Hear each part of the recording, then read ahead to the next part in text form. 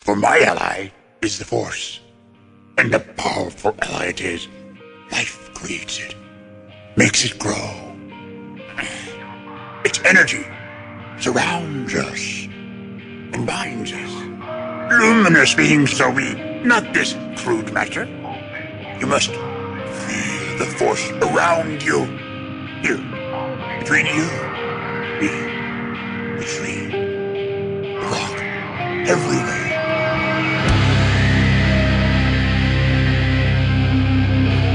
I am a Jedi, like my father before me.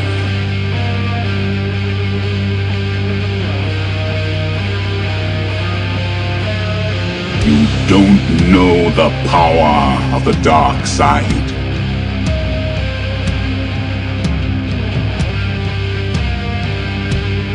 If you strike me down, I shall become more powerful than you can possibly imagine.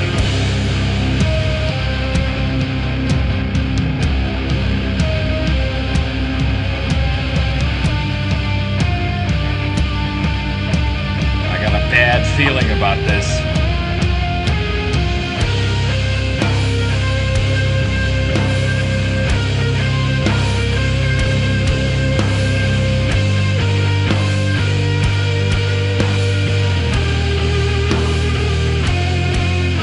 Welcome to episode 370 of Blue Harvest. I'm your host, Halls Burkhardt. We're way past the Loch Ness Monster. We are way past the Loch Ness Monster. That's Will Witten. That's me. Yeah. I'm Will Witten. Sorry. No, it's all I was good. thinking about the number of episodes. My bad. Yeah, buddy. Got a lot of them. Encroaching on big 400. Coming up on 400. It's impressive. It is. It's So- all you, man. You keep this train on the tracks. I do my best. So, buddy, we have got a lot of Star Wars to talk about this week. Boy, am I excited. Me too, I'm kind man. of busting at the seams excited. Mm-hmm. So, we've got episode 8 We of had to go ahead Andor. and start the episode because I was getting Yeah. too chatty about some stuff. We got episode 8 of Andor and Tales of the Jedi to talk about this week. I love a busy Star Wars week.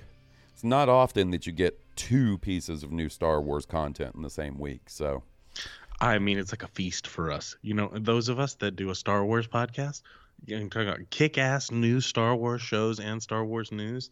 Get out of here. We eat that up. oh yeah, and there is a big piece of Star Wars news that was floating around the internet this week too. I forgot all about that. I'm glad you brought that up. So, we are not going to do much new boot goofing. We're going to just fucking jump right in, you know? Right in, head first, deep end. So listen, guys, what you guys need to do is you need to go to blueharvest.rocks, okay? It's the website that our buddy Sean Hoffman put together for us. You go there, you can find all our links to our Twitter, Twitch, and our Instagram, all handy, our merch store, all that kind of stuff, right? So check it out, blueharvest.rocks. You can also find our Patreon there, patreon.com/blueharvestpodcast. If you want to support the show, you can, and you'll get access to our exclusive Patreon subscriber RSS feed, which is where we post all our cool bonus shows. This week we got a brand new episode of Hall's Calls. We got my immediate reaction to Andor episode 8. So go check both of those out. One last little piece of business. I've been streaming over on the Twitch channel quite a bit. In fact, I just wrapped up a stream to come record this episode. And after Man, this you're episode, good at that. after this episode, I'm pretty sure me and Will might stream a little Fortnite. So Hey. come hang out with us sometime. Twitch.tv/BlueHarvestPod. And listen, I know big holiday weekend here, right? Halloween. You guys are probably getting all kitted out in your kick-ass or sexy costumes, going out and partying and having a good time. But if you're like me and you're spending Halloween alone with your cats, come hang out with me on Halloween evening. I think we're going to try and do a watch party of some sort of horror movie on the Twitch channel. Oh, nice. Because that's a feature that they have sort of built into Twitch now through Amazon Prime. And I think you have to have, Amazon Prime a subscription And to watch. But yeah, If I can make that happen, that would probably be going live somewhere in the 8:30 Central, 9:30 Eastern time on Halloween, on Monday. That gives me about 30 minutes after I get off work to get it up and running. So, Oh, boy. come hang out. Liam's going to be a Ghostbuster for Halloween. Oh, that's cool. And Buddy, the full kit. And when I tell you the full kit, I mean, this kid is Ghostbuster crazy, right? Mm-hmm. And his mom showers him with gifts because it's one of the ways she likes to show her affection. So this kid has the Spirit of Halloween adult-sized proton pack that lights up and has sound, right? Amazing looking. I'm mildly jealous it looks so good. He's got the ghost trap. He's got the PKE meter. That works. You know, lights up, arms go up. And he's got the Ray Stans goggles. I mean, the kid looks just like a Ghostbuster. And he's awesome. happy as a little, pig in the mud. When he's dressed up like tonight, he found that Ghostbusters 2 was on like Freeform or something. Everything's running Halloween movies and stuff. And so Ghostbusters 2 was on. He's like, Daddy, can we watch this? And I was like, yes, you can watch Ghostbusters 2 for the 79th time. And I can't just walk away. I have to sit there with them and cover, make sure the kids cover their eyes for the scary part. But he goes and gets dressed up in his costume. He puts on the jumpsuit and gets all the gear, and that's how he watches Ghostbusters 2. And on the super exciting parts are during the commercials, he'll jump up and run around the house as a Ghostbuster chasing ghosts. Oh, that's so awesome. It's super cool. It's super awesome. Every time he does it, it makes me smile. Man, that's cool. I honestly never thought my kid would be crazy. I showed my kid Godzilla and Ghostbusters because I was like, oh, this is cool. Hide your eyes for the scary parts. But this is cool stuff, right? And I never thought that he would be as obsessed with those two things as he was. Well, look at him. Look at him. Way into Godzilla and Ghostbusters. Yeah. That's Mario. awesome, buddy. And Mario. Yeah, yep, he's big into Mario. I knew that, too. And I got the little girl. I got Olivia a baby Ghostbuster costume because she wanted to go around. And she's got a tiny proton pack. She wants to be a Ghostbuster because her brother is going to be a Ghostbuster. Ghostbuster, yeah. Liam Ghostbuster. That's cool. Oh, it's man. Cool. So when do you guys do trick-or-treating? Are you guys going to do Monday? Yeah, I'm going to do Monday. I mean, it's Halloween. I know a lot of people do, the weekend or do the Sunday before, but I want to trick-or-treat on Halloween, Yeah, I mean, I totally get it. I just didn't know if I don't got kids, so I don't go fucking trick-or-treating anymore, so I didn't know how it works. Do you have to find out when the neighborhood has decided to do trick-or-treating? Helpful. Some neighborhoods do coordinate and put out a letter, and they have not rules, but I guess you could call them rules, but more like what they're telling you. Everybody's going to start handing out candy at this time. Everybody's going to stop handing out candy at this time. Just what the neighborhood has decided they're going to do. I haven't seen anything like that for our neighborhood. I mean, it's just, and there wasn't one in the last neighborhood I lived in either. And maybe if I had looked on the Facebook group where, they invited me to that, but I am not into that. Nope. I don't play that. I do not play that. Do not bring that shit to me. If you want to give orders, give them to each other. Don't you dare bring that shit to me. So, yeah, buddy, that's awesome. I love Halloween. Halloween's my favorite holiday, I think I've mentioned this before, but my family is big into Halloween and Christmas and Thanksgiving. They do those holidays very big. Yeah, I enjoy Thanksgiving, but more because that means, family time, right? Which is in shorter supply once you grow up. Right.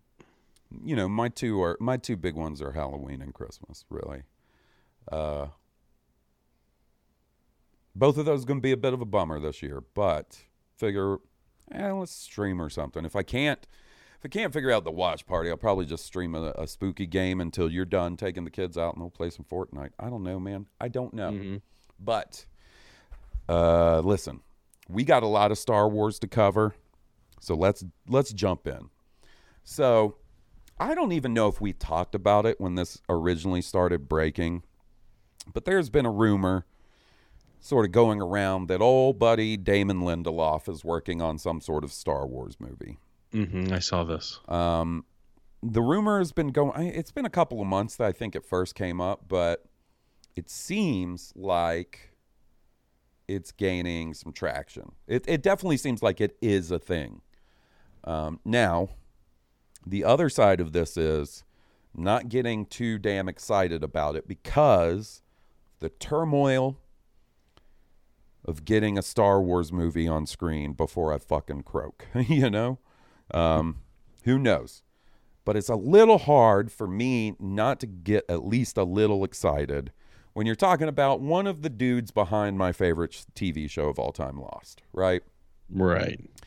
So the first little bit of news that popped up that I saw was that there was a director attached to the Damon Lindelof Star Wars project, that being Sharmeen Obaid-Chinoy, who directed 2 episodes of the Miss Marvel series on Disney Plus.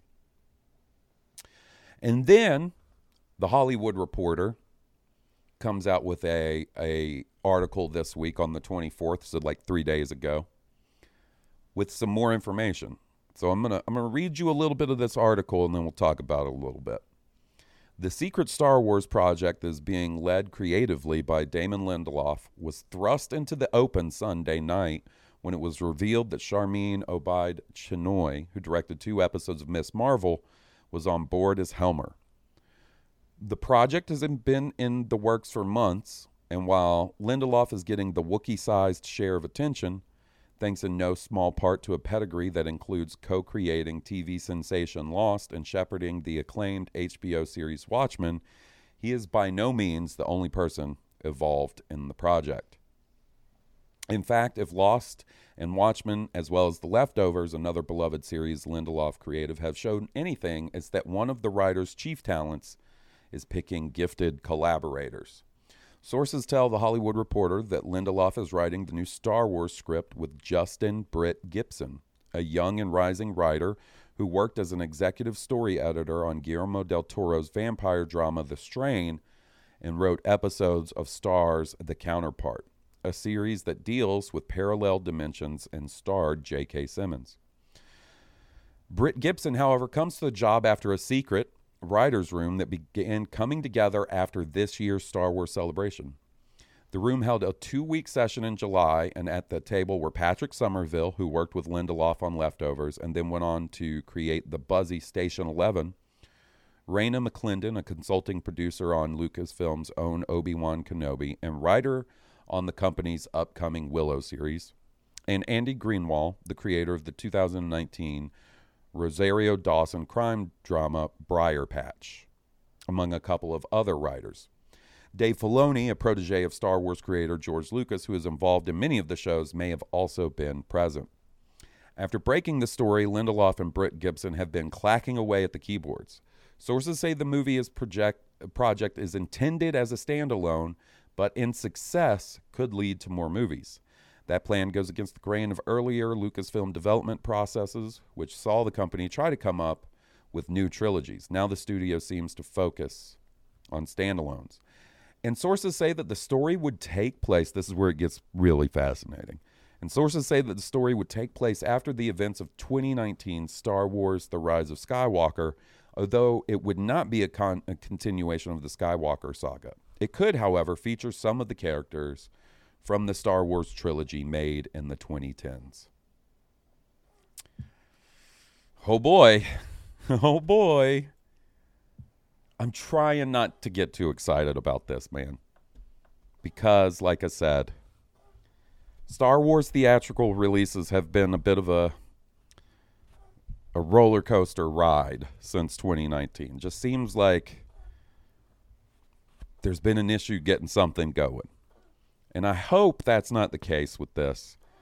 But I can't put all my eggs in that basket just to have my heart broken not getting the Damon Lindelof Star Wars. Yeah, I understand. It sounds like they're really committed to this. Mm-hmm. It sounds like they have gathered a room full of experienced writers. And it also sounds like they're ready to continue the story out of Rise of Skywalker, but they don't want to do it with a trilogy of the same heroes. They might flit in and out or whatever this next project is, but This may be the continuation of that time era. You know, they may let the heroes from the sequel trilogy be kind of phantoms that flit in and out. Yeah, I don't know. Once a season. Yeah, I don't know what this would be, because it's a movie, right? So like, what could it end up being? Like, if it's set after Rise of Skywalker, could feature some of those characters. I imagine that all depends on who they can get back. It'll have to have a new main character to ride on. Yeah, well, then there's also, Daisy Ridley a couple months back, said that she recently had lunch with Kathleen Kennedy. Like, was that what they were talking about? Was she being like, hey, we got Damon Lindelof working on this thing? Like, maybe the quote-unquote may feature characters from the sequel trilogy. Sort of depends on if they can get them to sign on, Mm-hmm. So, I don't know, but I hope it happens. I hope that is, because it doesn't, so it's going to be 2025 before we see this movie potentially. Mm-hmm. And the other two movies that are quote unquote in the works are Taika Waititi's movie and Patty Jenkins' Rogue Squadron, which who knows if that is a thing anymore. But with those being the other two, I wonder, I don't know, man. It's still so far away. We're still looking at 3 years minimum before we see any of these. Unless they decide to, big yawn, release one of these not during a December release date, Mm-hmm. But regardless, like, if one of those is going to get out before 2025, like, they've really got to get moving on it. That's true. But yeah, it could be like the idea of a standalone Star Wars movie set after Rise of Skywalker that maybe sets the table for storytelling past Rise of Skywalker. Sets the table, maybe gives you a little bit of closure on that sequel trilogy, and then points the ship in the direction they want to head next. Mm-hmm. Mm-hmm. That sounds appealing. That sounds real appealing to me. I hope that is kind of what they're doing. Like, because we've talked about it, right? This next Star Wars theatrical movie has to be really impactful. It has to. The hope is that it kicks off the next decade plus of Star Wars movies, right? Right. So I don't think it's a half bad idea to have a movie that sort of sets the table post Rise of Skywalker and then opens up storytelling in that era. So you can do more movies. If you get a strong trilogy idea or a duology, whatever it may be, you could set it in that time period. It might open up multiple time periods depending on what you're talking about and the events and how big they are. Some of things may have happened thousands of years ago that all of a sudden opens up an ancient era that you can now mess around in. And listen, that's the other thing. Like, what's the Damon Lindelof weirdness that he's going to bring to it, right? That's part of the reason I like him so much, right? That Lost weirdness, that Leftovers weirdness, that Watchmen weirdness, that the 2009 Star Trek reboot that he did with J.J. He wrote that. It's got some weirdness in it with fucking branching timelines and shit. What is the Damon Lindelof je ne sais quoi that he's going to bring to Star Wars? That's what really gets me excited. If it's thematic, it'll be time travel. I hope it's not. I'm okay with no time travel in Star Wars. So am I. I'm just saying Lost and what were we just talking about? What was that movie? Star Trek.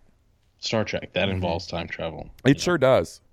It sure does. And I feel like Lost is one of, like, when you really sit down and look at the time travel element of Lost, it's one of the better executed time travel stories, I feel. It's good because they don't give it, I mean, they kind of build to it. Like you kind of have it figured out by the time. Yeah, it's obvious everyone's in the past. The whole when or how. The whole show is not about time travel. They don't introduce time travel until like the end of season 4 / beginning of season 5. And it's a super huge thing that fucks people up. I mean, it's this thing they have to deal with. And it's like it's got clearly defined rules for how time travel works in Lost and shit. It's pretty fascinating. Right. So and it all relates back to that power on the island, which in itself is a mystery.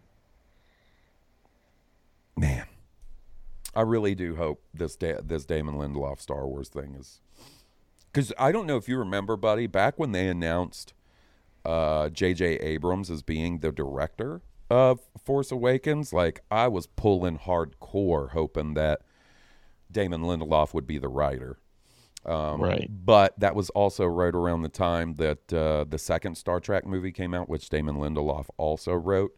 And that sort of started a internet Damon Lindelof backlash for a little while there. The second Star Trek movie? With Khan? Yeah. Okay. So I like that. I mean, I thought it was all right. I thought Benedict Cumberbatch was a decent Khan. What'd you think about Andor this week? Episode 8 of Andor. Oh, man. I liked it. It was kind of a bummer.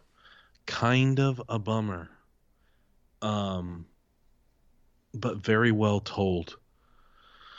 Watching him have to adjust to being, shaken down for nothing. He literally did nothing. He's serving 6 years for nothing. Dude, what's crazy is he gets taken into the prison and then he sort of observes on his first shift day, and then afterwards they go back to the barracks or the places where they sleep. And the prisoners immediately start sort of interrogating him about what's going on outside the prison and how they've, done all these resentencings and extending sentencings, which by the way, partially Cassian's fault, right? It's because of Aldhani. He pulls off that job, Aldhani. Yeah, he can't tell anyone who right. did that without killing. But isn't that concept fucked up? He's confronted with the consequences of his actions. Quite literally. Very literally. In a way where, who would imagine that specifically would be the consequences of that Aldhani heist, much less that you would come face to face with people that were directly affected by it, right? Mm-hmm. Just this look, this extended sort of intimate look at an Imperial prison operation was fascinating to me. Yeah. What the hell are they making in that factory?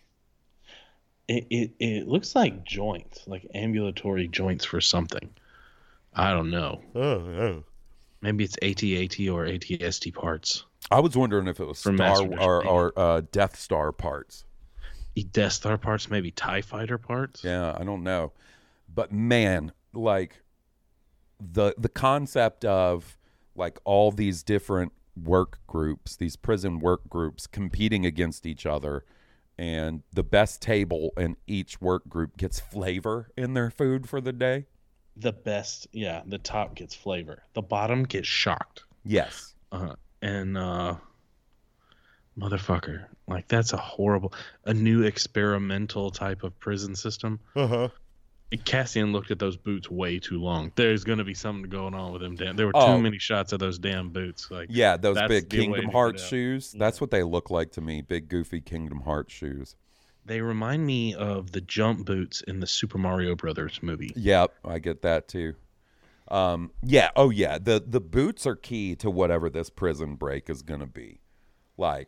Big time. And he's working it out. You see him thinking about it. Yeah, but even so, there's a bit of a time jump in this episode because you see him on his 30th shift, which is probably about a month into his stay, and I don't know, man. It kind of seems like he's just going about his shit. How would you even break it? That's what I can't wait to see, right? They executed the heist arc so well that I can't wait to see how they execute a prison break arc. Well, I'll tell you this: he's wanted for this lady suspects him of organizing the entire rebel. Or being connected with the person organizing it. I don't think she thinks he's Luthen. What is it that I can't remember the code name that they have for Luthen in the ISB? They give him some kind of fancy code name. Is it the asset or something along those lines? No, it's not the asset. It's something very sort of vanilla, very pedestrian, you know. I can't remember what it is though. But yeah, man, I like just the opportunity to get that extended look at like what a prison setup under the Empire is like, and then what were those prisoners sign languaging with each other about? I don't know, but it's going to come into the jailbreak. Yeah, I was like, this also is going to factor into the jailbreak for sure. So what do you think? Something about the old man. I don't know if they're going to fake him going down or if he goes down for real. That's their opportunity. There's something about the old man. Yeah, the old guy in his work group is not long for this world, I think. That poor bastard. Yeah. And dude, how fucked up is it, right? That like, so they say, okay, so they tell Cassian he's got a 6-year sentence.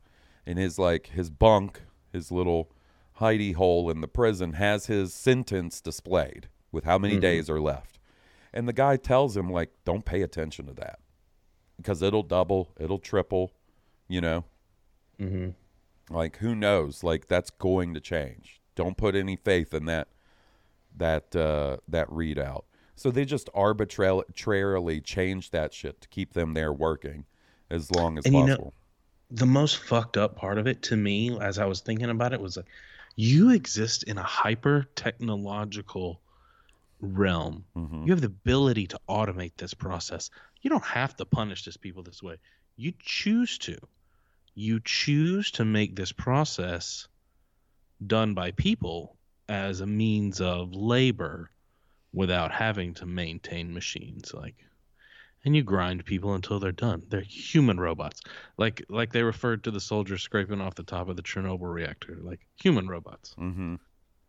Yeah, and just like, for one, I'll tell you what, like, if they brought me into my little hidey hole and they're like, look, you sleep here, you poop here, you eat your food out of a tube, you get your water out of a tube, I'd be like, all right, I'm cool with everything, but I ain't pulling this toilet out of the wall and taking a deuce in front of everybody. That immediately made me uncomfortable. That's true. That's my limit. Just maybe there's some sort of privacy curtain. There is absolutely not. There's definitely not.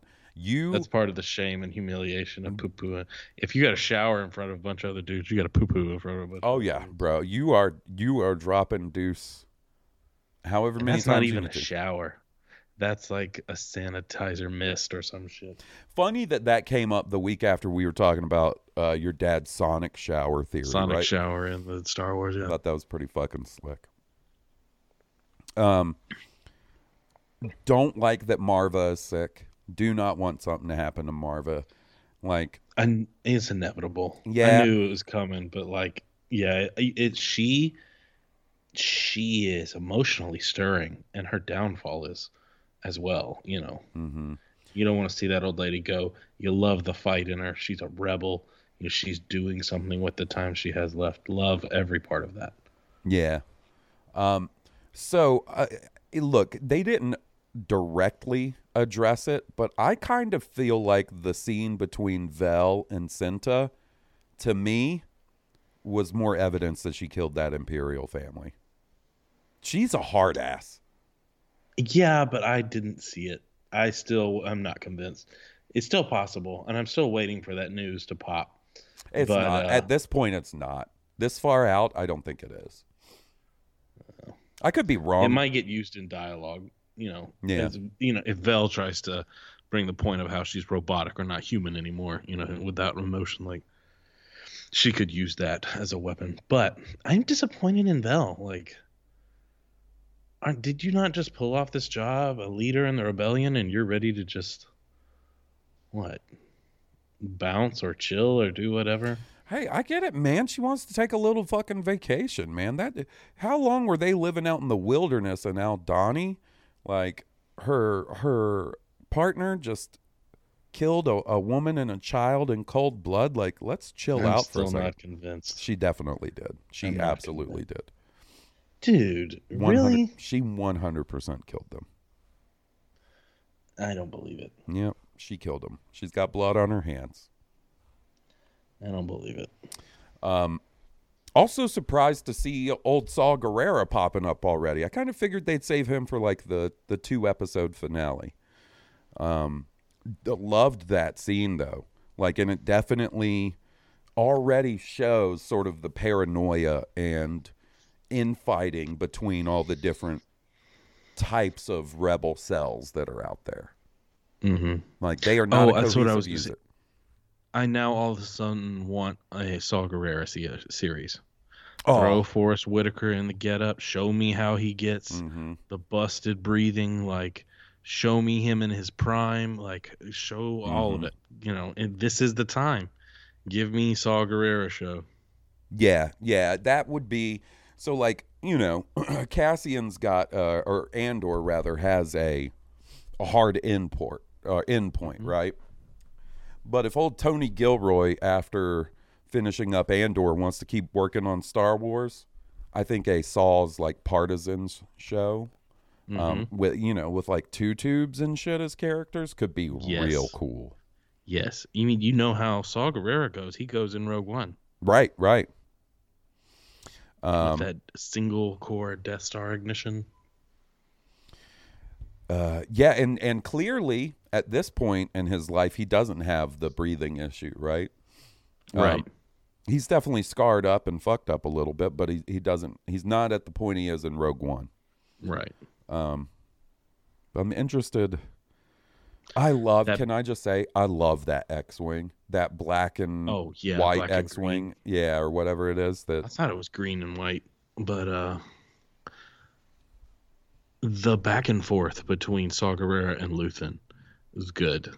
Like I said, I want to see a show of how they met each other and some of their shit before this, and I like that. Yeah. I like that. Oh, like that. Yeah. This isn't. You don't think?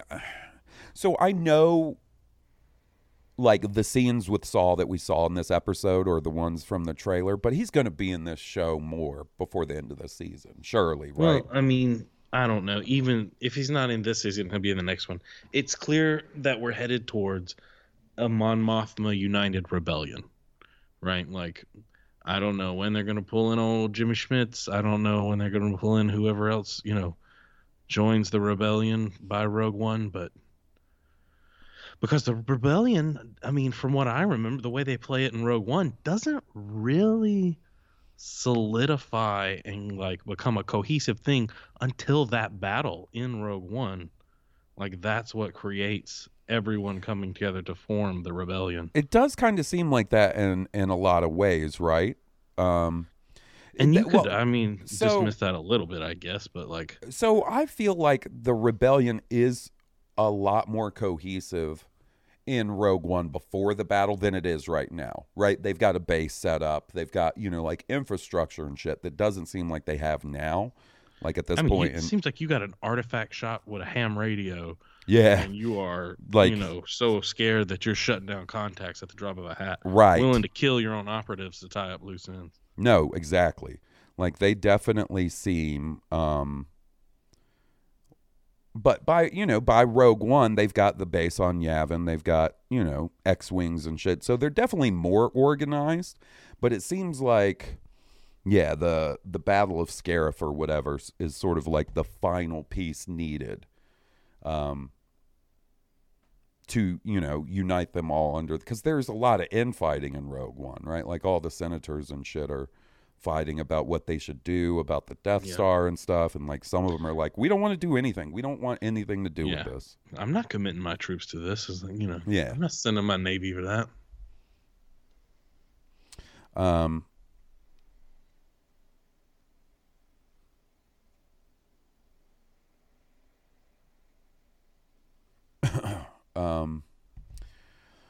So yeah, I don't know. But I think we gotta see, like, it won't be this season, but maybe next season. I think we need to start seeing the coalescing of the rebellion into like that group you see on Yavin. I honestly do think we'll see them like sort of establish that base, that Yavin base. But okay, Cassian may establish it himself. I mean, he may be part of it. I kind of feel like that's how this this season ends. I think this season will end with Cassian sort of committing to the rebellion fully, right? Mm-hmm. Like, because right now he's just done that one job and he's like, I'm out. I don't want anything to do with this. He's fully part of the rebellion by Rogue One. So I think we'll see that maybe. I think doing his stint in jail may change his tune. An interesting thing is he's kind of protected in jail from the current heat that is coming down in especially going to jail on an alias. Mm-hmm. You know, no one's looking for beef cargo.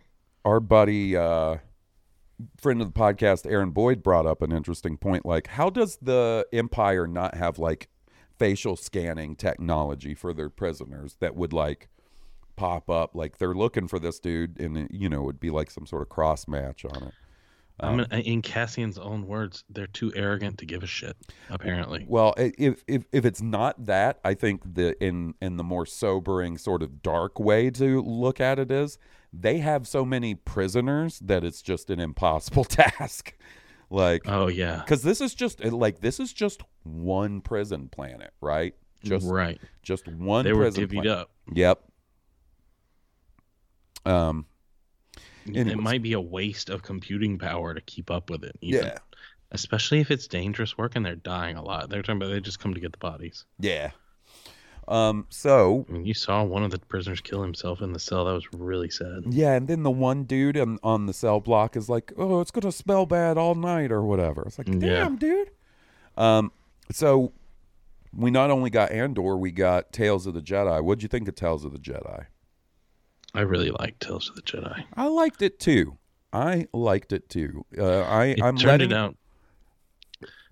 I was gonna say it turned out to be the Ahsoka and Count Dooku show, which is cool. Like, to me, the most interesting shit in the show is the Count Dooku stuff. That's the stuff I found most interesting, and it's nothing against Ahsoka. I love that character, but like Ahsoka's the look at Dooku with young Qui-Gon and Dooku's disillusionment with the Republic and the Jedi, and then the Yaddle shit. It's really good. Oh God, yeah. Yeah, I agree. I think Ahsoka's strongest episode is the third one, where she fights the Inquisitor, like you said, and then the second one is good, but like, it's good in illustrating how tough Anakin was and how kind of dark he was about illustrating this lesson, but a lot of it was just like reinforcing why she was so badass at the end of a Clone Wars, and I was like, you don't need to explain why she's so badass. She is badass. Yeah, I mean, so for one thing, I guess you don't want to pass up the opportunity to see more Anakin and Ahsoka hanging out. So I get that, but like the first one, I thought was good, sort of the Ahsoka origin story, but kind of slow. Good. A little slow, but beautifully animated. And you want to talk about the planet I want to hang out in on Star Wars now is that planet. Did you see all the animals? There was the little the size of that tiger. Yeah, man. It was like a bear-sized tiger. And like those little dog raccoon creatures or whatever. Mm-hmm. And the squirrels, the space squirrels. That's my kind of world, man. That's speaking directly to you. And like, they did such a good job with the Dooku stuff of just sort of like answering some questions. Like, answering some questions, and you really felt like you're in the prequel era again. Yeah. The environment, those characters, it reminded me how cool that era was. Like, the pre-fall was kind of badass in its own right, you know?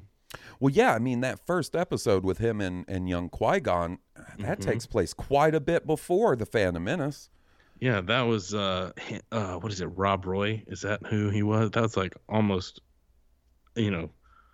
verbatim modeled after Liam Neeson's Rob Roy role. I think that's the movie I'm talking about. I think it's pretty kick-ass seeing Dooku's lightsaber style with the blue blade. I was like, ooh, there's something about that. Oh, yeah. Yeah. I'm pretty sure it was Liam Neeson doing the voice when he saw him in the second episode. It was, and it was Liam Neeson's son doing young Qui-Gon. Oh, wow. The second episode with Qui-Gon and Dooku was pretty good. I liked the conversation between the two of them about Obi-Wan and stuff like that. Mm-hmm. And then that last one, okay, first off, shout out Bryce Dallas Howard. She was the voice of Yaddle. Right. Did a great job. She did. The sad, tragic thing, Yaddle to the end was trying to save Dooku. She was. She believed in her friend. She was pulling the Luke Skywalker from the end of Return of the Jedi. It was like, no, I'm not going to fight you. Like, I know there's good in you and I can feel it. It didn't shake out in her favor this time. But it is interesting to know what happened to Yaddle. Also interesting to know that she doesn't speak in riddles. This frees up Grogu not to have to speak in riddles. Like he could speak however he wants to. It just means Yoda's a little bit of a weirdo, I guess, which is fine. I always, that's the thing. Like, I never thought every one of Yoda's species needed to talk that way, right? Like, yeah, I'm fine with the idea that that's one of the things that makes Yoda unique. So I'm cool with it. And who knows? The two of them may not have grown up on the same planet. Who knows? Yeah, I mean, we know so little about their race. We have 3 now: Yaddle, Yoda, and Grogu. Yeah, I thought that was pretty cool because the question's always been like, what the fuck happened to Yaddle? She's in the background of the Phantom Menace and doesn't have a single line, and then she's just never to be seen again. Well, now we know, and it ain't good. Filoni was sitting around. He's like, gotta explain what happened to Yaddle. He's like, they gotta see it.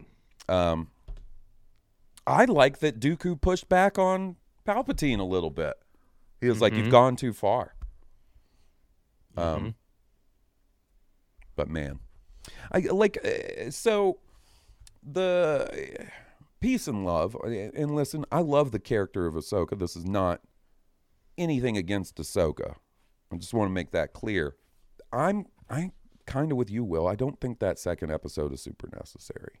The first one I enjoyed. The third one I thought was really good. Now, that being said, that tells a story that was depicted in the Ahsoka novel that came out a few years ago. And from what I remember and understand based on what people are talking about online, does not follow it super well. Yet another case of the Star Wars books and comics are canon until they're not. Until somebody decides to adapt it in some other form. Right. I thought the design of the Inquisitor was incredible. I thought the fight was really cool. That's where she gets the crystals to make her white lightsabers. Is she takes the crystals out of that Inquisitor's lightsaber and purifies them. I did not know that. Yep, and that's how she gets cool. the white blades.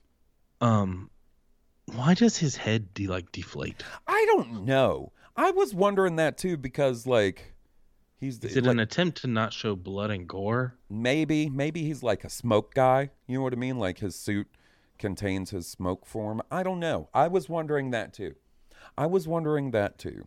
Because their bodies don't disappear. They're Sith. They don't become one with the Force. Well, he's not even a Sith. He's a dark side. Whatever. Semantics. But yeah, I was wondering that too. Why his head deflated. You're probably more on the money with your guess is that it was maybe an attempt to make it a little less graphic. And that's why you kind of see Boba pick up the helmet Like, yeah, if you look closely, you might can see the head fall out. But, like, for the most part, Boba just picks up the helmet. It's not like the head plops out right underneath. Well, so if you watch the movie, right, and you play Yeah. it real slowly, when Jango's head gets cut off, you see the shadow of his head come out of the helmet and go in a Right. different direction than the helmet, which is, I mean, whew, give it up to old Georgie boy. That is some detail to look into there, buddy. Yeah, he had it thought out. Now, listen, I'm cool with them using the name of one of my favorite Star Wars comics ever to make this animated show. But if there's more of this, it better not just be like the deleted scenes from the Clone Wars going forward, right? Yeah. Oh, did you catch Kanan in that one episode? Kanan and Depa Billaba, his master. No, I didn't. So after Ahsoka finishes her training with Master Sanube, like when her and Anakin are meeting, and he's like, "That training's dumb." Yeah. That little dude and his Jedi Master that go by, that's Kanan. That's Kanan and his Jedi Master. Oh, okay. So, For real though, that's some shit Anakin would say. Testing really, that's a dumb test. Yeah, that is 100% an Anakin thing. All right, buddy. Well, let's jump in and hear from some of our friends, because I have a feeling there's going to be lots of Tales of the Jedi and Andor talk to get us through the rest of the episode. I agree. And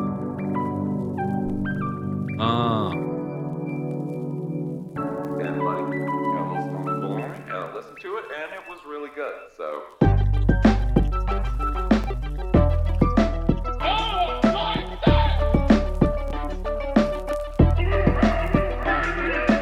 If Dave Filoni has his hand in this one, that thing will work for him. Us, he's royalty. King Tom, king of all Tom.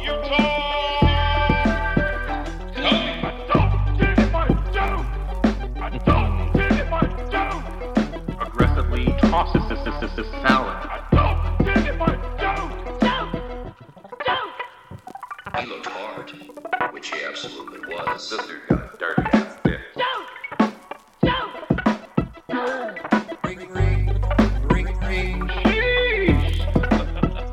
Salad. Lord have mercy, I'm about to bust. Oh man, that reminded R.I.P. me. Leslie Jordan. R.I.P. Leslie Jordan. For you guys that don't know, that Lord have mercy, I'm about to bust soundbite is from him. He was delightful. I think, people were familiar with him before, but I feel like he really became sort of known during the pandemic because he would fucking boot goof on Instagram, and it was always really funny. So shout out to that dude, man. I was real bummed to see that he passed away. Me too. So let's see. Let's one more time for old time's sake. This is our buddy Leslie. Lord have mercy, I'm about to bust. Lord have mercy, I'm about to bust. Lord have mercy, I'm about to bust. Okay, 3 more times, I guess.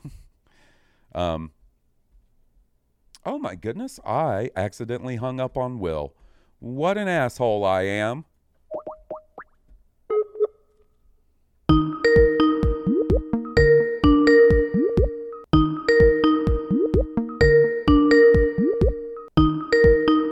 Maybe Will hung up on me.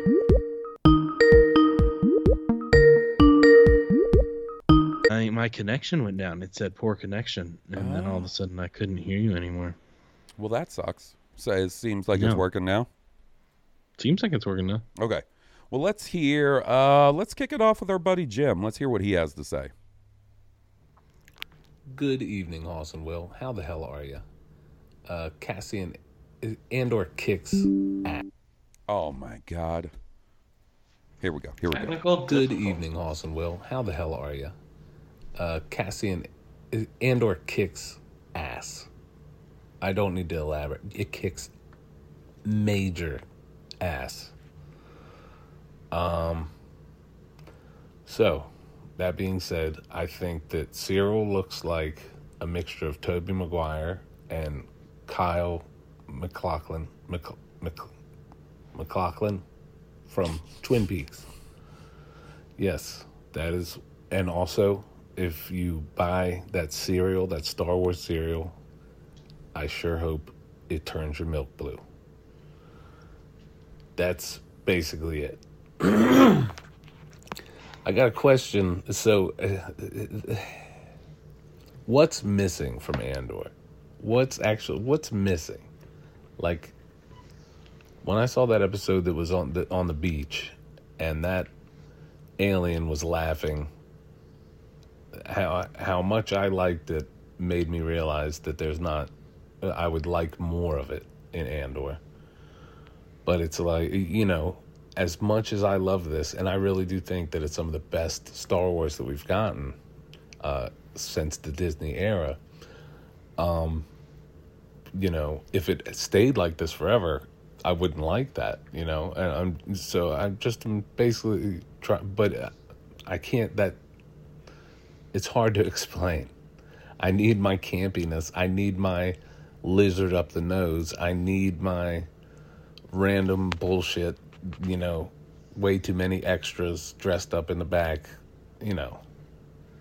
Well, what's missing, gentlemen, from this fucking awesome show? All right. Love you guys. Ignite that fucking green. Something tells me our buddy Jim might have been a night in the green before that voicemail. And I'm here for it. No judgment. I mean, clearly. Something tells me he might have been a little stony baloney. Honestly, I don't feel like Andor is really missing anything. I haven't felt that way. So I can't really point to anything specific. I'm kind of with Jim. Obviously, it's missing the Force, but yeah, but I think you know why. I think this is like it's definitely missing that, but I think it is missing the silliness. I mean, you know, which I don't necessarily miss. And like he said, though, if it were all not a little bit silly, I would be sad. Yeah, you know, it's missing more droids, I guess. The one droid at Cassian's is fine, but like, you know, other than the Bruiser K2 unit, like, there aren't, the charming droids are missing. To me, that is, I'm with you both. Like, I think it could use a little more weird alien shit, right? Like, you know, maybe just throw a couple of aliens in the Imperial prison. Seems a little weird that there's just like humans in there. Throw a frog dude or a frog lady in there. I'd be happy. Yeah, you know what I mean? The frog. But otherwise, like, I don't know that it's really missing anything because it is its own thing, right? And we're for Star Wars to stay fresh and interesting and live on and continue on, it's got to be its own thing. We have to be able to let each different Star Wars project be its own thing, right? So, but I like Jim was saying, like you're saying, I could go with a little more weird alien shit, a little more droids, a little more droid stuff, and maybe just like a sprinkling of like some funny ha-has. Just I'm not looking for it to be, you know, gut-splitting funny, but just a little taste. Fennec Shand is funny. She's sarcastic funny. Yeah. In Book of Boba Fett. All right, next up we got one from our buddy Neil. What's up, Oz and Will? It's Neil giving you a call from Chicago. Calling in about episode 8 of Andor, Narkina 5. This is definitely another great episode. This show does not disappoint week after week. But each episode has this like distinct focus that I think does a great job of highlighting what they want you to see while still providing an overall narrative. In this case, I think we're given a much greater look at the machine that is the Empire. You know, they're good at producing machines legitimately, like actually machines in that prison, but they're also good at producing human machines. In this case, 7 guys at 7 tables on 7 different floors, I think is what they described it. Or I'm sorry, 7 guys at 7 tables and 7 rooms on 7 different floors in that prison. All producing what looked like, 12 or 14 piston engines for walkers or some kind of battle armament of some sort.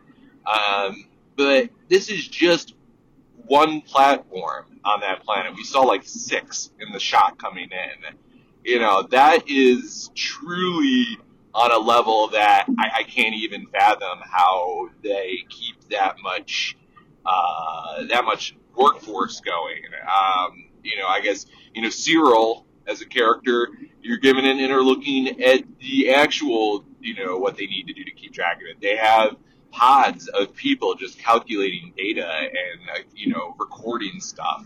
And it's a very, Big Brother-ish, just always there on every level of every single planet.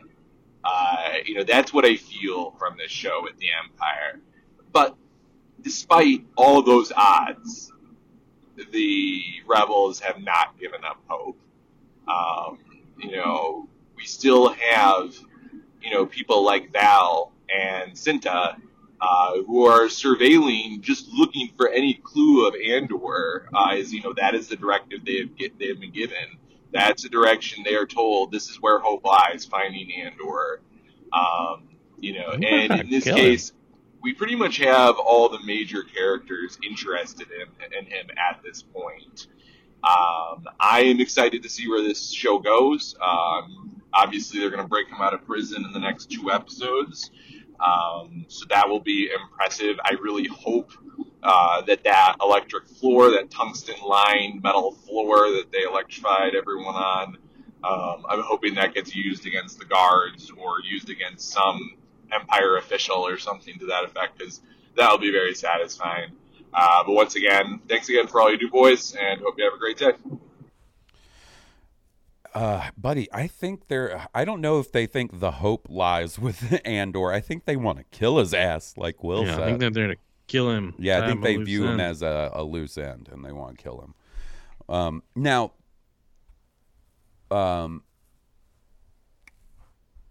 shit, he said something that I wanted to circle back around to. Oh, first off, I love when Neil sends in a voicemail. Big fan of the Chicago accent. Reminds me of the Blues Brothers. Oh, I know what I wanted to say. Well thought out questions. And that's the listeners in general. I do have something I wanted to add. He was talking about Cyril. I love that Cyril is such a petty little asshole that he is reporting Cassian Andor for shit unrelated to the only way he can. Right? Like he's trying to fuck with him the only way he can. And look, Cyril is a shithead, by the way. We just want to establish this. He's a shithead. He's a snotty little fucking brat. But I get that level of petty. I have someone I hate on that level, right? Mm-hmm. That if I could do that, I would. And this dude is one of the shittiest people that ever existed, right? Oh, goodness. So I get it. I kind of get that level of pettiness. But when I decide to do it, it's going to be with facts, not false reports. So yeah, I did like watching Cyril kind of stand up for himself and his ability and make a play for a better job with the commander. Commander Mirren, I guess is her name. Dedra. But I like that. I liked him, he was reaching for the stars, trying to get out from where he'd been put, I know he's the villain, but there's some sort of redemption in his future. I wouldn't be surprised if he flips rebellion. I've seen a couple people wonder if that's going to happen, and I don't know, man. I think he's all in on being a fucking bootlicker. No, dude. The second Cassian put a gun to his head, he pissed himself. He's scared, and most people that are scared cling to authority and power because they're scared. Yeah, I don't know. We'll see. There's a lot of show left. We got 4 more episodes this season and then another 12. I'm assuming that Cyril will continue as a character in the next season. Maybe he doesn't even make it out of the first season. They've spent so much time telling his story, referencing his obsession with Cassian. He's not just going to hand it off for Deirdre to finish up. Like, he's going to try to finish it himself. Yeah. And you're talking about them not have facial recognition. He's the one that still got his face, you know, a young face, but he's still got a copy of his face. Right. But I don't think he's just going to like pass the case off to her. Like, I think he's going to want to team up with her. You know what I mean? And that's how it'll progress. Right. All right. So let's see who next voicemail. This one is from our buddy Rick Villanueva, also from Chicago. Hey, Hawes and Will, it's Rick. And listen, I meant to do this last week, and I forgot. But I want to bring up something about Andor. First of all, you know my thoughts on this show. It's fucking killer. It's one of the best things out there, right? There's been a lot of good shows lately, but this is probably top tier for me. But Hawes, my man, I got to push back a little bit on your Cinta killed the hostages She killed them. theory. No, I'm right. Now, Rick. I know part of your evidence was the fact that she appeared to be crying as she left the garrison in episode 6. And then episode 7, we just kind of see her flying away in her little, the Aldani scooter thing she got there that she cobbled together.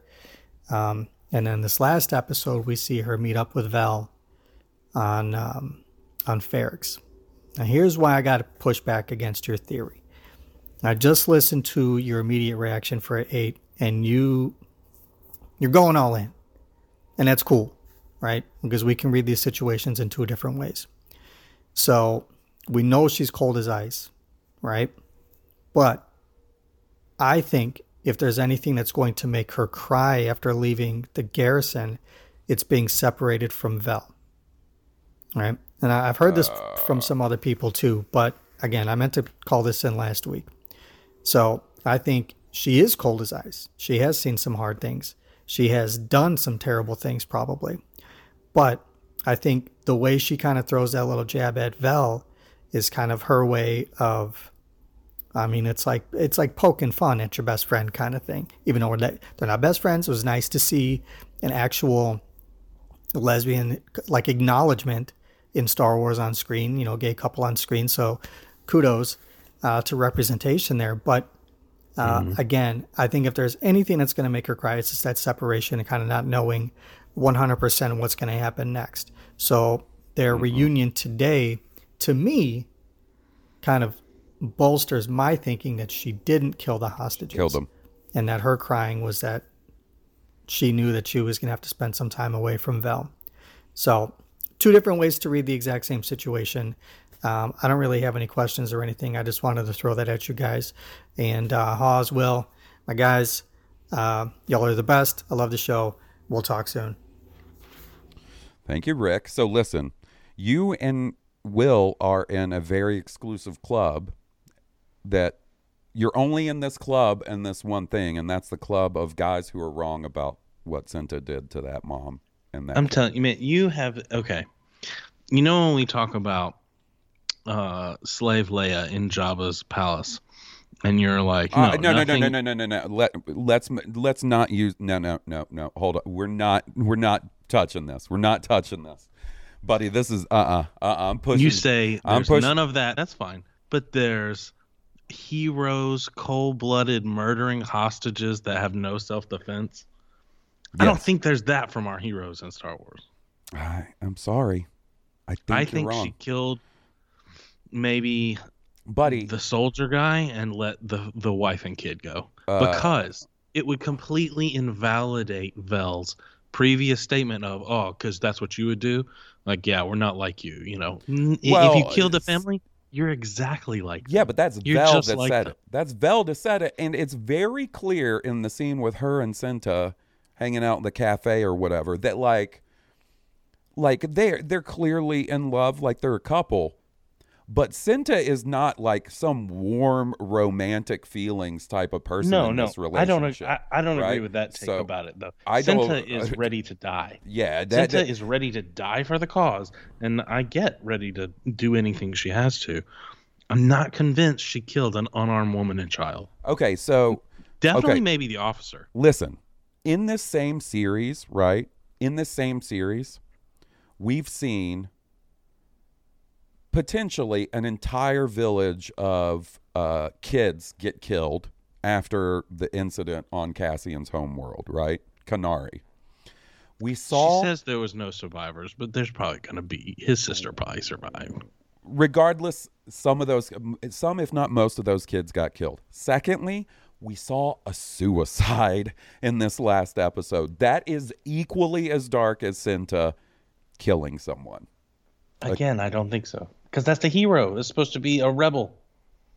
Yeah, but the whole point of this show is that like it's like what's his name? Benicio del Toro says in that his whole thing in The Last Jedi about like, you know, how both sides do fucked up shit, essentially, as a paraphrase. I agree, but it makes it seem like to fight the darkness, you have to become the darkness. Well, I don't think that if she killed that family, that the message is that she did the right thing. Nor do I personally think that that's the right thing to do in that situation. I'm not saying that, nor have I ever said that. I just think that's what happened. I think you're seeing that like just how the you know, rebellion as a larger organization in Rogue One doesn't really vibe with Saw Gerrera because they feel like his tactics are too strong, right? Like they feel like he crosses the line. Like I think in these earlier days of the rebellion, there are people that are going to cross the line. And Cinta, she didn't cross it. She sprinted across it. She fucking spiked the football and ran into the fucking stands to go watch. I'm telling you, man, it's a bait and switch. They want you to believe that. I'm in telling the you, end of the season or next season, she did not kill. I'm telling you right now, wife and if child. it is not addressed that those two are still alive by the end of the season, then they are dead. She killed them, and it won't be brought up again. It will not be brought up again. If there's no answer to this, but in the next 4 episodes, she killed them, they're dead, and they're not bringing it up again. If they were alive, they would bring it up. If they do not bring it up again, there's 3 graves. There's the grave for the commandant, there's the grave for the wife, and then there's a smaller grave for that kid that was also in House of the Dragon. You don't even know the commandant's dead. You just know he had a heart attack and hit the ground. He's 100%. Okay, because he hit the ground and then laser bolts started popping off like a pinball machine. He was already down. He feigned death in the middle of a gunfight. No, he didn't feign. I'm telling you. He didn't feign death, but he had a heart attack. You know, yeah, obviously. He's dead. We're talking about Star Wars. You can go hypo spray his, you take care of a heart attack. But and where's the time, Will? You know what I mean? Like he hit the ground and then there's a 15-minute fucking shootout, right? He had to take a shot or two, like a stray shot or two. Hell, if I was running by that guy trying to get on the ship and get out with them credits, I'd probably pop a couple off on him on the way. He's an asshole. I'm telling you. I'm not disagreeing. I'm telling you, Cinta killed that family. Blood on her hands. I'm telling you, I don't think so. I think the line where she's saying like, you love me because I show you what you don't want to see or whatever it is like a window into the kind of character she is, which is like the kind of character that's going to show people stuff they don't need to see or do things that other people want and do that she thinks, once again, I'm not saying she's in the right by doing that. I want to make that expressly clear. But I think in this which being the closest we'll probably ever get to like quote unquote R-rated Star Wars, right? I think they're telling that kind of story where just because the rebels are on the good side doesn't mean every single member of the rebellion acts like we expect our Star Wars heroes to act. if that is the case, she's going to have to die soon. She can't make it out of this alive. Because that's kind of the Star Wars thing. I 100% agree. You 100%. pay for your sins with self. I 100% agree with you with that. I don't think she will make it out alive. Just like, Cassian doesn't make it out alive, right? And buddy, if we see Cassian, right, ice that guy at the beginning of Rogue One, and then the rest of Rogue One is him, slowly becoming more heroic to the point where he essentially sacrifices himself to, get the Death Star plans to the rebellion and save the galaxy and shit. Start, the domino effect of the Empire's fall. We're going to see Cassian do some fucked up shit for the rebellion next season. Yeah, but not women and kids. You're not going to see him kill a wife and a child. I'm not saying they're that. not going to even imply that. Well, they sure enough implied it about Cinta. They implied it about Cinta. I guarantee that's coming back. I don't think it is. I don't think it's ever gonna. They had their chance. If it's not, she's a villain. If she's staying a hero, that's got to come back. No, buddy, you're looking at this in way too of a black and white situation. Like we have been raised I am. to look at Star Wars. This is taking Star Wars in a different direction. Like that's the whole point of it, right? I mean, that's fine, but I mean, I'm searching right now just to see. I have to, because I haven't looked at the larger discourse about this. Andor. Always want to call it Cassian. Yeah, I always want to call it Cassian.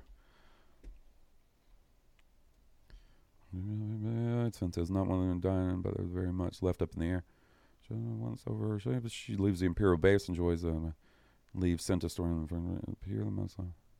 It should be this is Screen Rant. Get the fuck out of here, goofy bastards. Let's hear from Josh. Hello there, Hawes and Will. This is your internet pal, Josh. Hope you guys are doing well. Loving the podcast. Loving all the great Patreon content as well. Folks, if you haven't subscribed to the Patreon, you don't know what you're missing. Good stuff. Speaking of good stuff, we had a big Star Wars Day on Wednesday. I liked all of it. With the Tales of the Jedi, I liked it as a whole. I thought the Ahsoka stuff was good. The first one was really interesting. It almost had the feel of like a myth or a folk tale to me. The bit at the end where baby Ahsoka's riding the space tiger. It reminds me a little bit of the song Holy Diver. Ride the Tiger. Anyway. I really like that. And it's a big emotional impact with the final Ahsoka shorts as well. Same with the Dooku stuff. I didn't really like episode 2 or short 2 with Dooku. Something really weird about his voice kind of threw that whole episode off for me. I think they tried to raise it artificially because he was younger. But, when Christopher Lee was younger, he still had that kind of deep baritone voice. So I'm not sure what the point of that was. Some big emotional impact with the final Dooku short as well. I can't believe they iced my girl, Yaddle. That was really kind of a gut-wrenching scene. And it's good to see like Yaddle go from something of a punchline with a weird-looking puppet to a real, like, fairly fleshed out character who kind of was there at a very important moment. Anyway, this is starting to run long already. But my questions I had were about Andor. I really like this episode this week. Just fascinating stuff, kind of a look into the kind of carceral system, as we say, in the Empire. Excuse me. So I had a couple questions for you guys about that episode. First of all, I really loved that conversation between Cinta and Vel. Really like heartfelt and emotional, and you felt the emotional connection between them, but you also felt the real kind of coldness with Cinta. Even looking at her face, she looked hard, which she absolutely was. Anyway, my question is, it comes out that Vel is a rich girl running away from her family. Do you think her family is someone we've encountered before? Like, could she be a long-lost daughter of some rich family? Maybe Mon Mothma's long-lost daughter, possibility, or maybe the Santecas or one of the other kind of rich aristocratic families we've run into. Anyway, what do you think about that possibility? Second one is get some more insight into Luthen's character here, which is really cool. But it has me wondering, do you think Luthen will survive the series? And follow-up question, do you think he'll survive the season? I'd be interested to know what you think. Anyway, sorry for the long voicemail. A lot of stuff to talk about. Hope you guys are doing great. Thank you for all that you do and the great podcast, and may the force be with you. Thanks, buddy. So the prevailing theory that I've seen people tossing around about Vel and who her family could be is like, I see some people that like are kind of convinced that she is Luthen's daughter, which would be kind of fucked up, but I guess that could be the case. To me, that's another one of those things where they don't throw in, I don't know, like the way they threw in that line about like a rich girl running from her family or whatever does make me think that there's more to that we're going to find out later, but I don't know for sure. I don't think she's going to end up being Mon Mothma's daughter. The age of that doesn't seem like it lines up. No. I had the gut feeling that it was Luthen's daughter, simply because of the amount of flack that she gave him about taking Cassian in the first place. Yeah, like, that's been in one most of the military things. structures. You just say, "Okay, yes, sir." Like, she had herself a little attitude. Well, it's also, I don't think you could really call this a military structure, buddy. Not at this point. Well, I mean, I know, but like any professional, executive, you have when you have a boss or a leader or a sergeant or whatever. Yeah, but they're just not at that point yet. But what you're saying, that point is one of the things I see people bringing up as like how she is with him in that scene. Like that seemed to be like even before that line about her coming from a rich family seemed to be something that people sort of latched onto as evidence that she might be his daughter. She rolling her eyes so hard, the man snaps at her and says, "Look at me." And he said, "You wanted responsibility. I'm giving it to you. Like, this is what it's like to lead." Yeah. Now, Luthen making it out of the series, I don't know. I just hope he makes it out of this season so we get more of him in season 2. Yeah, I was going to say it's a 50-50. 50-50 shot he makes it out of the first season. I don't think he makes it out of the series. I think, I don't think he makes it out of the series, and I think it's because he gets caught. Like, I think he messes up or gets too, I don't know how it is that he gets caught, but, it's one of those things. Maybe like, his assistant turns on him. Obviously, the fact that he's not part of, Rogue One or the original trilogy, you could use as like okay, so something has to happen to him before that. But as we've seen, that doesn't always have to be the case. Like the Rebellion's a huge organization. Maybe he's more affiliated with the more extreme versions or the more extreme cells of the Rebellion after Andor. Yeah, Saw asking him about where his politics fell was interesting. Mm-hmm. All right, he very much gave a non-answer. We got one from David. Hey, Hawes and Will. It's your pal David Dublin. first time caller, long time listener. I just had a question. I just got to watch Andor, and I'm thinking, it could be just stupid, but is that Andy Serkis character? Could that be like the original kind of Palpatine's kind of template for Snoke? The guy's getting out of prison soon. We hear a lot about Palpatine's political motivations and what he's up to right now. Are we about to hear what he's doing to Jedi kids? Well, Force-sensitive kids at the time. And like the guy is getting out of prison soon. Maybe he's offered a deal to get out. I don't know, I just thought you guys would kick it around or kick it into the long grass. Hope you're both well and keep it coming. Thank you. Love Blue Harvest. Thanks, David, buddy. Thanks for sending a voicemail. Absolutely. So, I don't necessarily think that he's going to be related to Snoke in any way, and not from any sort of storyline perspective, right? It's more from I don't know that Tony Gilroy, the guy behind this show, would be like, yeah, let's make a connection to this character that everybody loved in the sequel trilogy, you know? This is a show that is not doing the Star Wars leaning on connections. Like, it features characters that we know, Mon Mothma, so on and so forth, but it's kind of appropriate based to the story. Right. Now, I do legitimately think that we're seeing seeds of the Snoke storyline and character in the Mandalorian stuff, right? I think that's where we're getting that story. Like, you know, we saw the little turd in a jar sort of proto-Snoke in that one episode.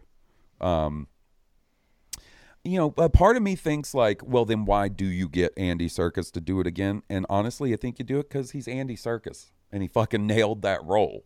Yeah, right? he's a badass. Now, if Andy Serkis was in that role and he was doing more of a Snoke type voice, then maybe we'd be looking at something different. But I don't think it's necessarily.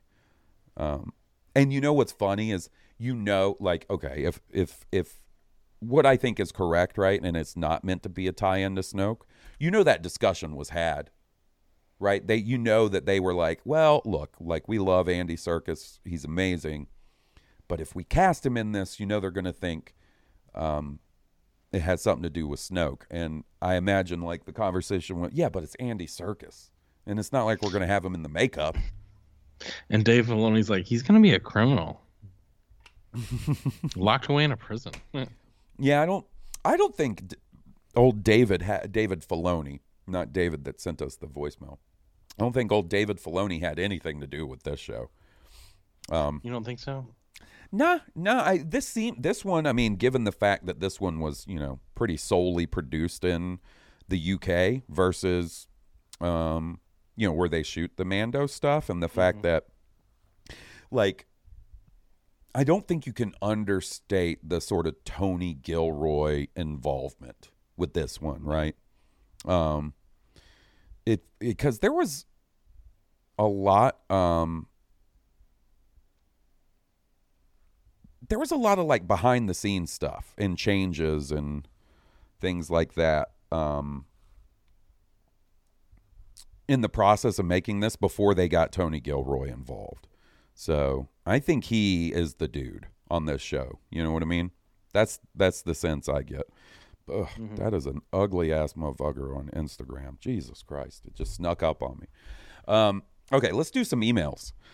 We got a big one right here. Do you remember last week when I was talking about our buddy Oliver? Huh? From Sweden? He still listens. He sent in Really? Hey, Halls and Will, I just finished episode 368, and you guys mentioned the Swedish catfish Oliver, who used to write in a couple of years ago. Yes, it is me, Oliver, and of course, I'm still listening to the podcast. I haven't written in since probably 2017, which makes me surprised you still remember me. Buddy, I got a good-ass memory. I still remember when I first heard the podcast. I was 15 years old in my parents' basement. The episode was titled Han Solo Is... It was episode 39. I thought it was hilarious and fell in love right away. I am now 22 years old, studying civil engineering. He's a goddamn genius, Will. My man. During my morning commute, I usually listen to Blue Harvest or High Potion. I'm so happy that you guys have kept on doing the podcast all this time. Fortunately enough, I did not make a hateful Reddit account after watching The Last Jedi. However, I have to admit that I was not a big fan of the direction they decided to take the sequel trilogy. I am glad for everyone that enjoys it and really wish that I could as well. However, I think it's important to acknowledge the fact that you do not like something even if it's Star Wars. I had a hard time doing that with the sequel trilogy. On that note, I should say that I love most of the TV shows that Disney has put out these last years. We've even got a couple of Swedish contributions to the Star Wars universe. I think Stellan Skarsgård is a great casting for Luthen, and Ludwig Göransson does some amazing work with the music for The Mandalorian. I hear that you have been going through some tough times, Halls, and I really do wish the best for you and Will. Thanks for the great work, guys. Your Swedish buddy, Oliver. By the way, are you and Steve planning on doing a Witcher 3 episode of High Potion? I would love that. Buddy, you do not know how... I've been keeping this from you all week. You do not know how happy it made me to get the notification that this email came through 3 days ago. I was like, he's still out there. We still have a fan in Sweden. So Oliver, yes, we will be doing a Witcher 3 episode. It is in the cards. We're just waiting for that next gen patch to come out, and then we're gonna replay The Witcher 3 again and do an episode. So such a good game. It is. All right, next up we got an email from Mama Burkhart. Hello, Halls and Will. This is Mama Burkhart. I just wanted to let y'all know that I am now binging The Last Kingdom. Ooh. This one is taking a little longer because the episodes are longer, and it has 5 seasons. I'm on the 2nd season and the 6th episode. I'm loving it. Just wanted to let everyone know that while I'm binging, I'm also working. Didn't want y'all to think that the only thing I do is sit and watch TV all day. Will and Halls, I'm still waiting on y'all to set up a lunch or dinner date so I can see you. As always, I love your podcast. Love, Mama Burkhart. Love you too, Mom. Oh. She had to say, hey, man, look, I don't just sit around watching TV all day, all right? You don't have to defend yourself. You don't have to. No. All right. Next up, we got an email from Jess. Jess, by the way, who made our kick-ass Blue Harvest lo-fi song. Oh, awesome. Thank you guys for the kind words each week when you play the lo-fi Blue Harvest theme. It always puts a big dumb grin on my face that you enjoy it as much as you do. I fully intend to release future editions with different audio clips. In fact, shit. In fact, I have a backlog of new ones ready to go. This thing should be a living and breathing jam, and it will be as long as I have breath in my lungs. Fuck yeah. Goodness. I'm so excited right now. P.S. The first Andor soundtrack dropped this week. Have you guys listened to it yet? That Luthen theme slaps. By the way, Jess, I've been playing your jam on my stream because, you know, if you're going to play music, you got to not play shit you can get copyrighted for. So your jam has been showing up on my stream like at least once a stream, but more than likely multiple times a stream. I have listened to a little of the soundtrack. I haven't given it a full deep dive, but I intend to because I really like the music in Andor. It is very good. All right, we got one last email. This is from our buddy, Mr. 100, Kobe. Also a dedicated stream viewer. So thanks for that, Kobe. He says, hey, Halls and Will, I got busy this week and forgot to record a voicemail, so you are spared from hearing my voice this week. I'll use this opportunity to make it short. Just wanted to say you guys are awesome and the best, most kick-ass dudes on the planet. Thanks for always being positive, fun, and inviting. Love the podcast, the streams, and all the interactions along the way. I know things get rough for you both, especially recently, but just know that we, the Moisture Farmers, appreciate and love you fellas like family. Keep kicking ass and talking Star Wars. You're the best. Your buddy, Kobe. Thank you, buddy. I really appreciate that. Like, if we didn't have all you kick-ass people, you know, sending in voicemails and emails and stuff, like, this would be a much lesser experience than we've had over the last 7 years. Soon to be 8 years. I mean, a lot of the times we talk about you and me, bantering on the podcast, but honestly, our fan base are great at the banter and the messages they send us and the voicemails and the emails. Like we have one of the greatest set of fans that I've ever encountered. The listeners, like the little community that we've sort of been able to establish with the show is the thing I'm most proud about, right? Like, yeah, the listeners and the friends of the show. Yeah, I love that we have other podcasting friends of the show. I'm a little nervous, buddy, that we're going to be hitting 8 years next year. Then 2 years later in 2025 will be 10 years. I'm really afraid that I'm going to wake up and find out that you left me to go podcast with the Bad Motivators. That 10-year number seems to be bad luck for me. My man. I'm just joking. In the words of Barbara Burkhart. We don't need no motivators like that. We don't need no motivators like that around here. All right, guys. Well, listen. We're going to cut it there. Thank you guys so much for listening. Leave us a review on iTunes, please. It helps other people find us. Check out Stone Cobra if you like the band that was kind enough to provide the music. You can find them on iTunes, Spotify, and at stonecobra.bandcamp.com. Check out me and Steve talking about video games on the High Potion Podcast. Next week, I assume we're just going to have one episode of Andor to talk about. Maybe some news. Maybe they're going to be like, hey, guess who got cast? The first cast member for the Damon Lindelof Star Wars movie is announced, and it's Jean-Claude Van Damme. That's when I know that I'm living in like that fucking Tom Cruise movie. You're in the Matrix. Yeah, Vanilla Sky shit going on. Yeah. All right, guys. Well, thanks so much for listening. We'll see you guys next week. Until then, this has been Blue Harvest, and I'm Halls Burkhart. And I'm Will Witten. May the Force be with you. May the Force be with all.